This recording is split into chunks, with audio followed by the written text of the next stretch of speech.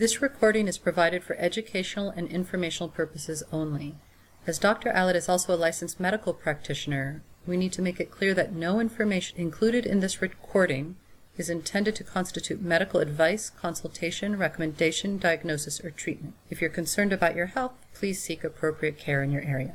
So welcome. Last month we went over a new tool with clients on a snapshot of anxiety, and so we want to take a few minutes to see if anybody worked with that, and then we'll talk about the new tool that we're offering this month. I wonder if you had a chance to play with the snapshot of anxiety. One of the participants shared that when she went through it with a client, she found it really helpful because her client was very anxious about it, and she actually had to read it to him so he could respond to the different parts of the handout. He also said that he wished that he could circle only parts of the mind symptoms in section 2. Yes, and this is their tool. It's not my tool, and ultimately it's not your tool. And maybe we need to put that more specifically in the directions to just circle what applies, but you only get one box because, one, the list just gets too long, and people get really frustrated when there's too many individual boxes that don't apply to them. But what I've seen is that, people go from suicidal ideation to be like, oh yeah, I'm depressed and I'm anxious, but I'm not suicidal. And so it's kind of a range that comes down, or they're just like, yeah, I'm just moody. Maybe we'll play around with the directions a little on that part. And I think that there is some value for people to be like, yeah, it's bad, but it's not that bad.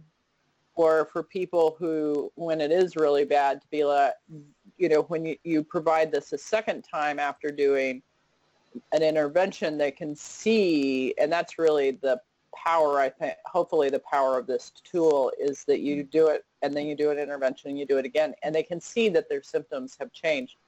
Because sometimes it's hard for us to notice that our symptoms have changed because we're still uncomfortable. In the body symptoms, what's the difference between dizziness and vertigo? So dizziness is the sense of just being unsteady, where vertigo is that the world actually moves in front of your eyes. And it might be of value to put dizziness, vertigo, and visual disturbances all on one line. Mm-hmm. To me, it's a escalation as a physician. So dizziness, I kind of think of hypotension kind of things. Sometimes people will get vertigo with hypotension, but mostly they're just like, I need to sit down, like I can't stand up. And they call that dizziness, for lack of a better word. Vertigo, sometimes people are laying in bed and they're like, the world is spinning. That can happen when you've been drinking too much, but there's a whole bunch of neurological things that need to be ruled out if that shows up at all. And sometimes it just doesn't come up in the discussion of mental health, and it is a big player for the fatigue and anxiety symptoms.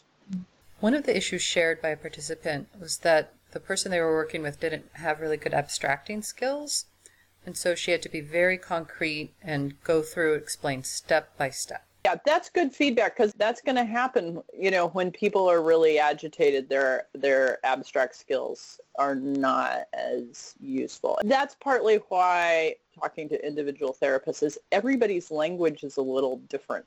So trying to get a commonality on that language, which has always been the challenge. And I'm hoping to keep this pretty general so that almost any group can pick this up. But, ultimately I might have to specialize the surveys. Or, individual therapists might have to specialize. Another participant shares that they really appreciate the approach. And while she's been using the GAD-7, she really sees its limitations when using it on its own. So she appreciates all of the other parts that you've added to sort of flesh out the analysis. In terms of the list of brain symptoms, one person suggested adding to the racing thoughts symptom either mental cycling or repetitive thought patterns, which she felt was different than racing thoughts. She agrees with the other person that there's a need to be clear about the terms because people can sometimes get frustrated with the screening tools when they don't really understand what is wanted from them or where it's going. Her comment on part 3 was that she sees the exhaustion that comes from repetitive thought patterns, the feeling of being drained. And while this might fall under the feeling better, this might be a nuance to call out specifically for the section on why people want to decrease their symptoms of anxiety. What is the difference between more than half the days and nearly every day on the GAD-7 table? This is supposed to be just a direct pickup from SAMHSA. I've always been very frustrated by the GAD-7 because feeling nervous, anxious, and on edge, a lot of these questions seem repetitive to me. And when I see people answer them, they rate some of these at the same time because of language differences. And so, I just wanted us who actively uses the GAD-7 so that she can have that for, charting purposes and insurance purposes. There it is. But then the rest of these, kind of build out a bigger frame. But yeah, I find it frustrating too. Like how many days is several days versus more than half the days? Well, okay, several days must be like 2 or 3, where more than half the days are 3 or 4, I guess. A few people who were on last month had a chance to use it, but weren't able to make this month's meeting, and just shared that they felt that overall they were really liking it, and that it was really helpful to start good conversations with their clients, both existing and new, in terms of moving conversations forward with existing clients where they may have felt a little stuck, and then also helping like as a good entry point to get to know new clients. And then the part 2, one person shared, seemed to be especially meaningful, and it helped them learn new things about old clients, like especially connecting some of the body symptoms with the mind and brain symptoms that they had been dialoguing about before using this tool. She had never known, it had never come up that before certain events happen, one of her clients' hands start to shake a lot, like uncontrolled, like there's sort of that tremoring. That connection hadn't been made for the client, so they hadn't been bringing that information into her office to share with her. So that was found really helpful.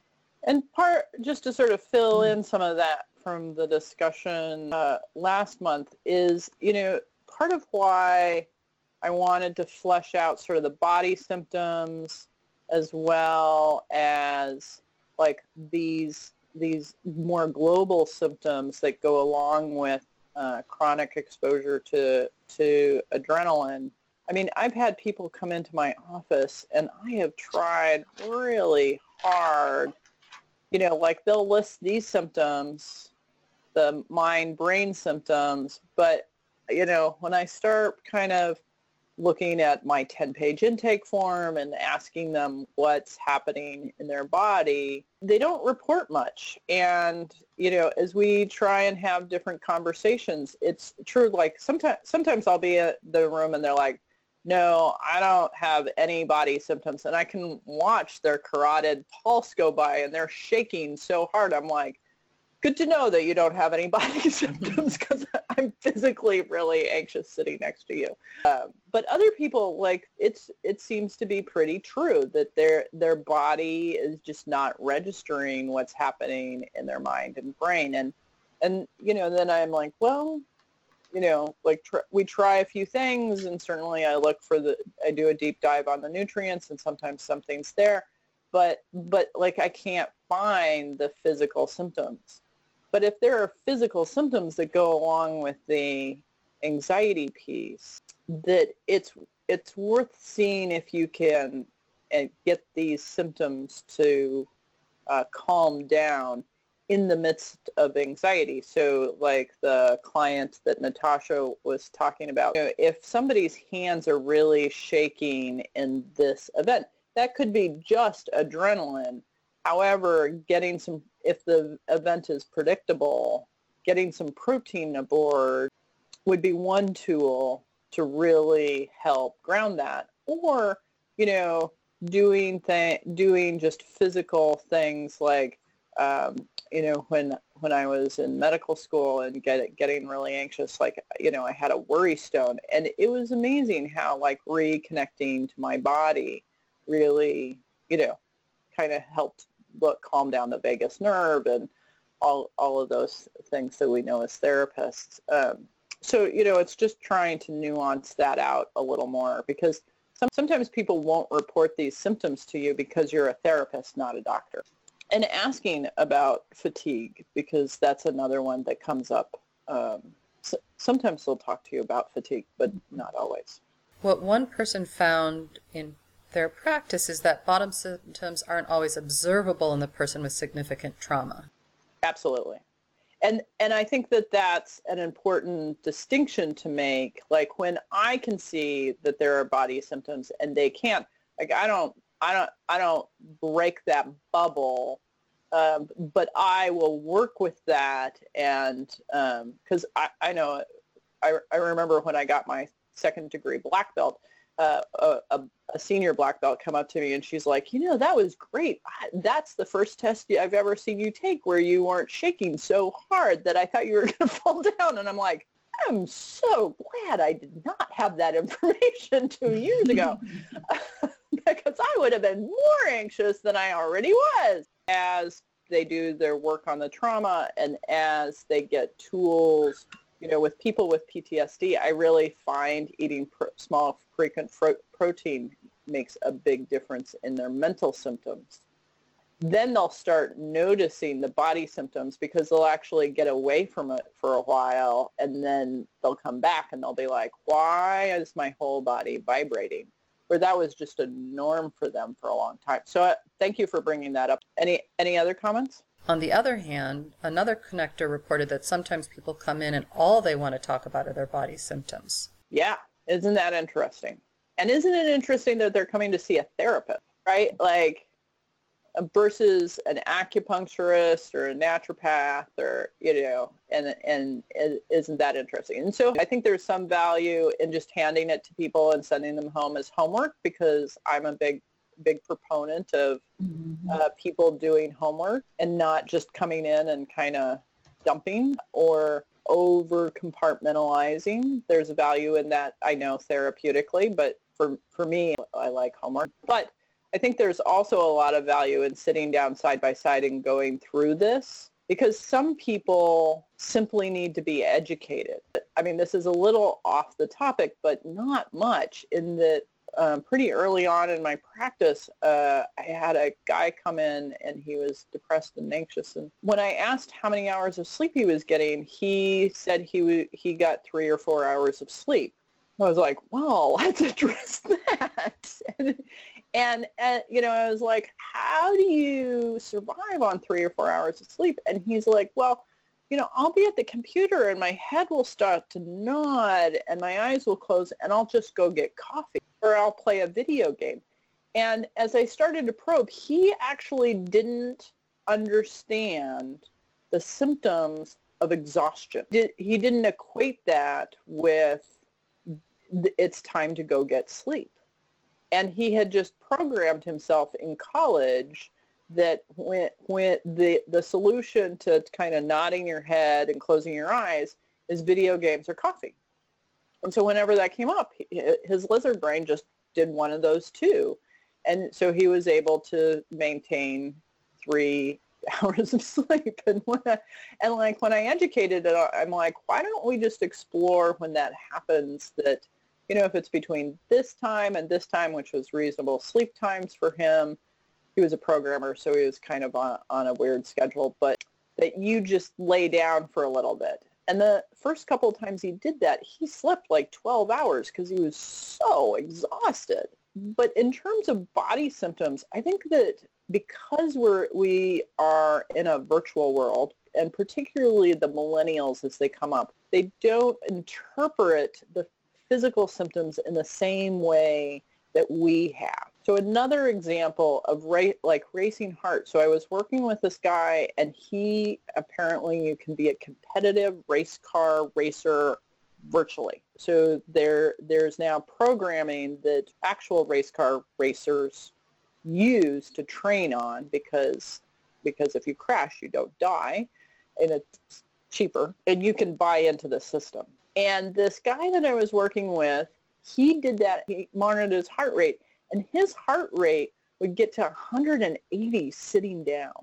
in front of a screen. And that was excitement. And so he didn't acknowledge that his heart rate would get up and race as an executive, or that his body was shaking or vibrating, because he had other associations with it. And in order to do that with race car racing, I think you have to put the subroutine in of like, we don't have to do anything about that information coming in. And that was pretty strong in him. And it may have been, with enough digging, a trauma reaction. But I think that it's also just being wired into the virtual language people primarily. I'm not really sure what you mean by virtual language. So, my nieces and nephews, their first language is computer. They can run an iPad more proficiently than anybody else in the house, and they don't have the English language down proficiently as a 4-year-old, right? Like we can just say at 4, you're not proficient at English. It may be your first spoken language, but I don't think it's their first language. I think computer is their first language. It's what they're most interested in acquiring, and it is what they gather efficiency at. And and so their learning, their experience of counting and naming things is all on a virtual platform.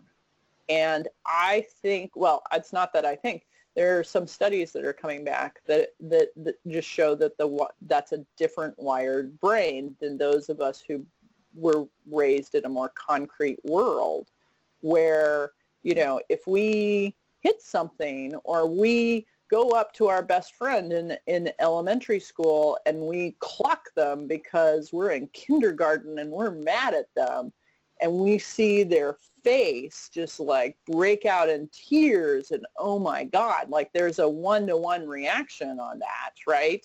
Where I watch kids who have pretty permissive access to the internet, they, at 6 and 7, they're doing games where, Angry Birds, where you stomp on a thing and it goes away. Like you win, and there is no information that would have a reverberating impact. As a martial artist, I'm trained to at least try and hit people, and of course I don't want to hurt them, and occasionally you do, and there's this instant mirror neuron language that happens when you make contact with somebody, and all that cause and effect is getting wired in the virtual world in a really different way. And so I'm pretty cautious from my experience that people who spend a lot of time in the virtual world, and particularly are on the younger side and have not spent, and I listened to their history, and they didn't do team sports, and they didn't hike, and they haven't spent a lot of time in their body, that I might need to actually explain to them what their body is trying to say to them on a really concrete level. Does that help? That's really helpful. And another person chimed in to just say that sometimes it is difficult to communicate with them because they actually talk in a different language.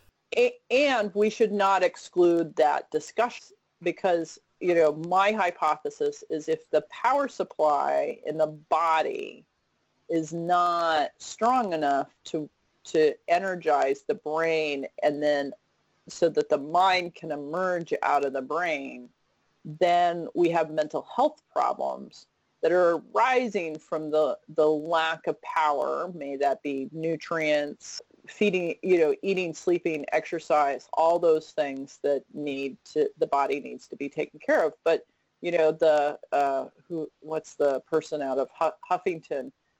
She wrote an entire book on the power of sleep because she didn't sleep for 4 days and fell down in her kitchen. And because she didn't know that she needed to sleep. I'm like, can you get a bestseller out of that?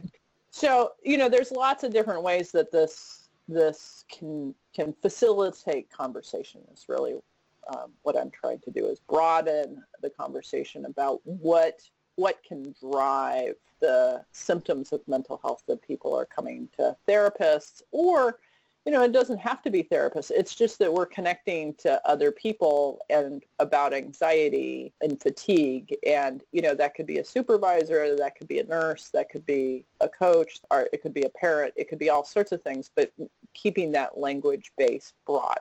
So let's move on to what's impacting anxiety. My shtick is, let's eat 3 days of protein every 3 hours and see how you feel. And this is just building on that concept and just systematizing it a little. And I've done this with a number of clients over the years, and this is just making it a little prettier.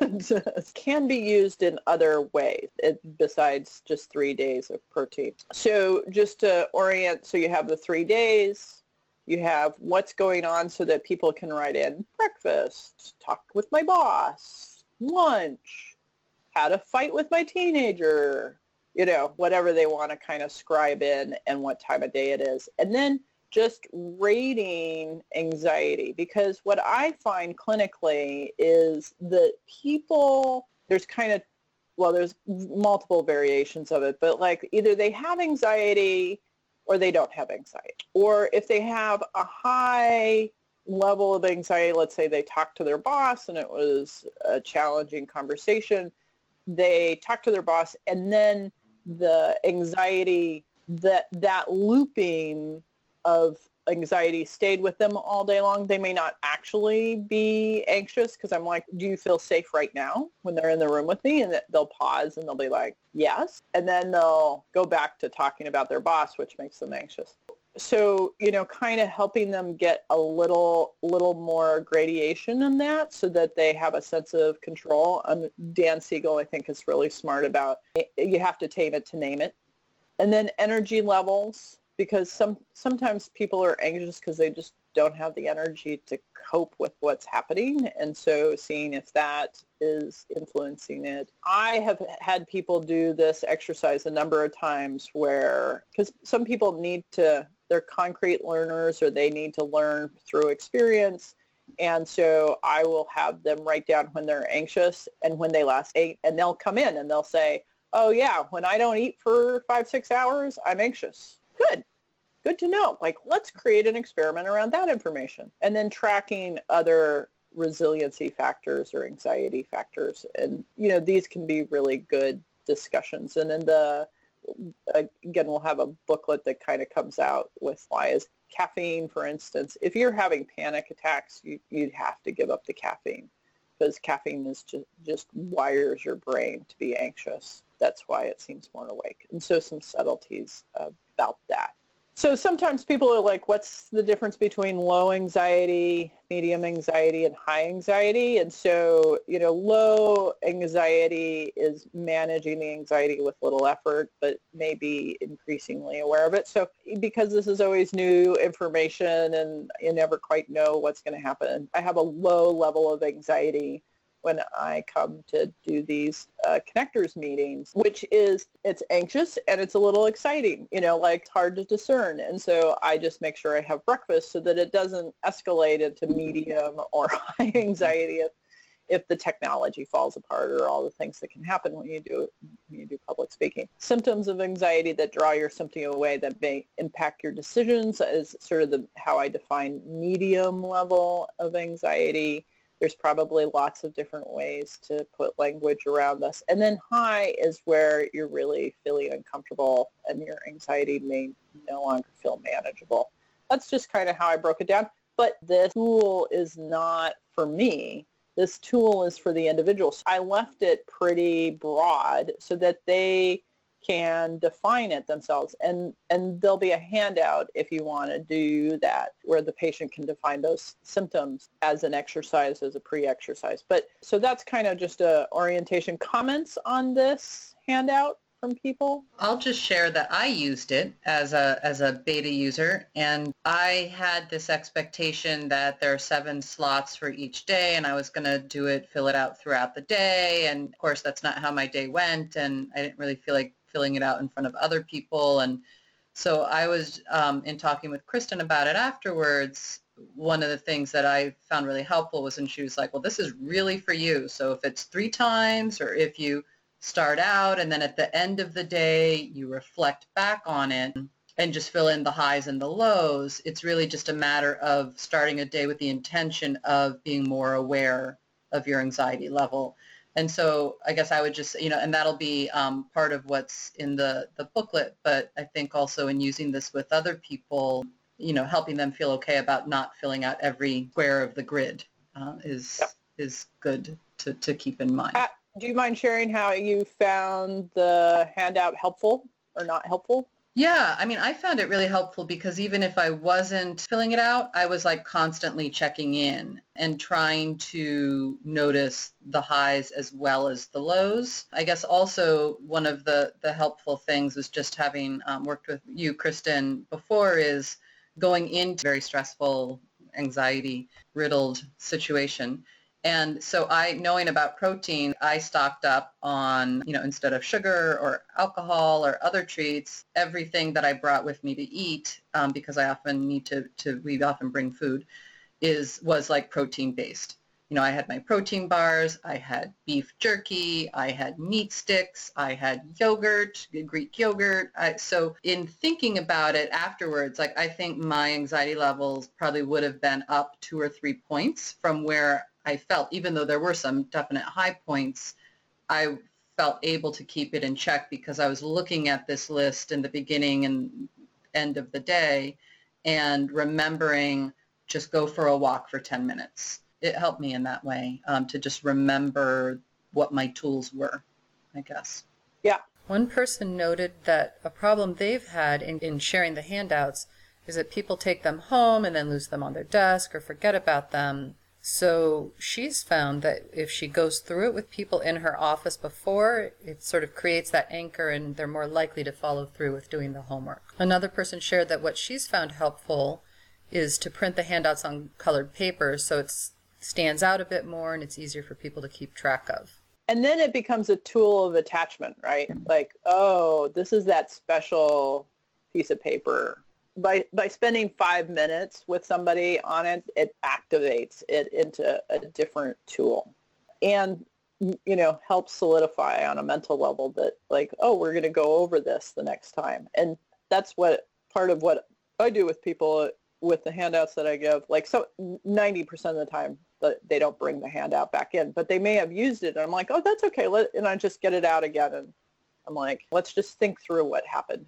You don't have to have that one. Another comment is that screen time might be added to the anxiety accelerator list. People are so immersed in screens during the daytime that they may not even know to think about it as an anxiety accelerator unless it's pointed out to them. Another connector shared that one of the things they've found is that there are people who are constantly checking their phone. That behavior is tied with anxiety, but TV time is connected with food. So she's had to really drill down into what kind of screen it is. Yeah, because, the studies are pretty clear that outside of work, if you spend more than 2 hours a day in front of a screen, may that be a smartphone or a computer or a TV or whatever, outside of work, you're going to be depressed because you're just not getting enough time connecting to yourself and others.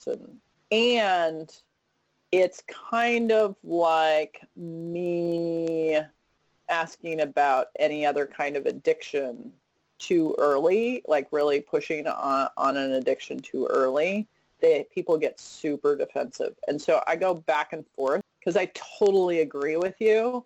And for the purposes of the book, I'm kind of like, anxiety and food, that's all, like, we're just going to build that out, and people can use the tools in other ways, certainly.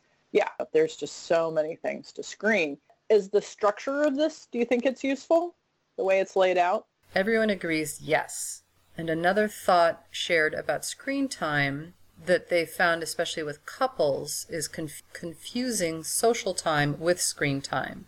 So social life may actually be done through texting as opposed to face-to-face. Yes. And that's why one of the tools that I might roll out is I ask people, how much time do you spend in front of other people in the day? Just like, how many hours are you actually in the room with people? And there are people who are in the room with people too much, and there are people who don't get enough face-to-face time. Real face-to-face time, not FaceTime. And not sitting side by side in front of a TV or another kind of screen. Yeah. There was a question on the very top of the worksheet where it says what's going on and to note the time. Should people be noting events or conditions that are connected to low or high anxiety?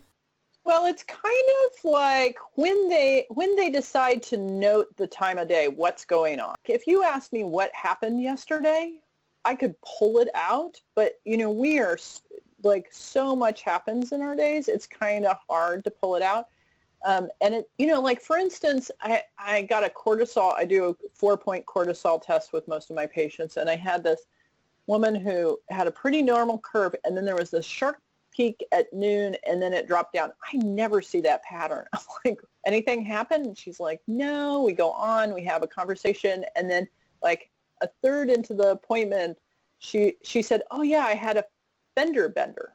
It wasn't a big deal, but it was enough to pump a lot of cortisol out. She wasn't an anxious patient, but for an anxious patient, that could have sent it off. And so what's going on is just noting maybe had breakfast, or when they had meals, or when something hard came up, and they can make a little note about that. That's just, it's a way of like cueing in what's happening. And it may not be enough space. I had a couple of people who are like, that is not enough space. And I'm like, well, then just write 1, 2, 3, 4, 5, and then flip it over on the back and write down 1, breakfast, and this is what I had for breakfast. Like, it was just somebody who wanted to put a lot of details, and so they would just flip it over and take note on what they wanted to remember. What I think this is helpful is for you to help people set up experiments. So, it doesn't have to be food. That's my sort of shtick. But like, if you were going to have them do 5 minutes of meditation, just quiet, or 10 minutes of listening to songs or music, and they could say, okay, 12:30, my anxiety is, a 7. And they sit down and they do a tool, an anxiety tool for 10 minutes. And so, instead of 12:30, it's now 12:40. And they can just check that, oh yeah, my anxiety went from a 7 to a 5. Like, that's actually a significant change. And now they can visually see that they have a 10-minute tool that will lower their anxiety 20% if they utilize it. And making it that concrete sometimes helps people be more active about their tools. Because, the other problem that we have is a lot of people are like, yes, I know that tool works, and they never use it. And, then the challenge becomes a sort of like unraveling why they don't use it. In my office, it's amazing how quickly they forget sort of what their return on investment is. What it comes down to is they're like, yeah, but it's not really enough of a change. And I'm like, really? 30% is not enough of a change? I mean, we could use benzodiazepines, which will be 100% change, but then you have an addiction. They're like, oh no, like, we don't want that. And then talking about the value of wiring that in, and you have to do it, 10 or 12 times before the brain is like, oh, this really helps. So again, it's a tool to kind of help with sort of the kind of before and after, and have more in-depth dialogue on value, is how I think of using it. But you can use it any way you see fit. Okay, thanks everybody. Bye-bye. Bye, everybody.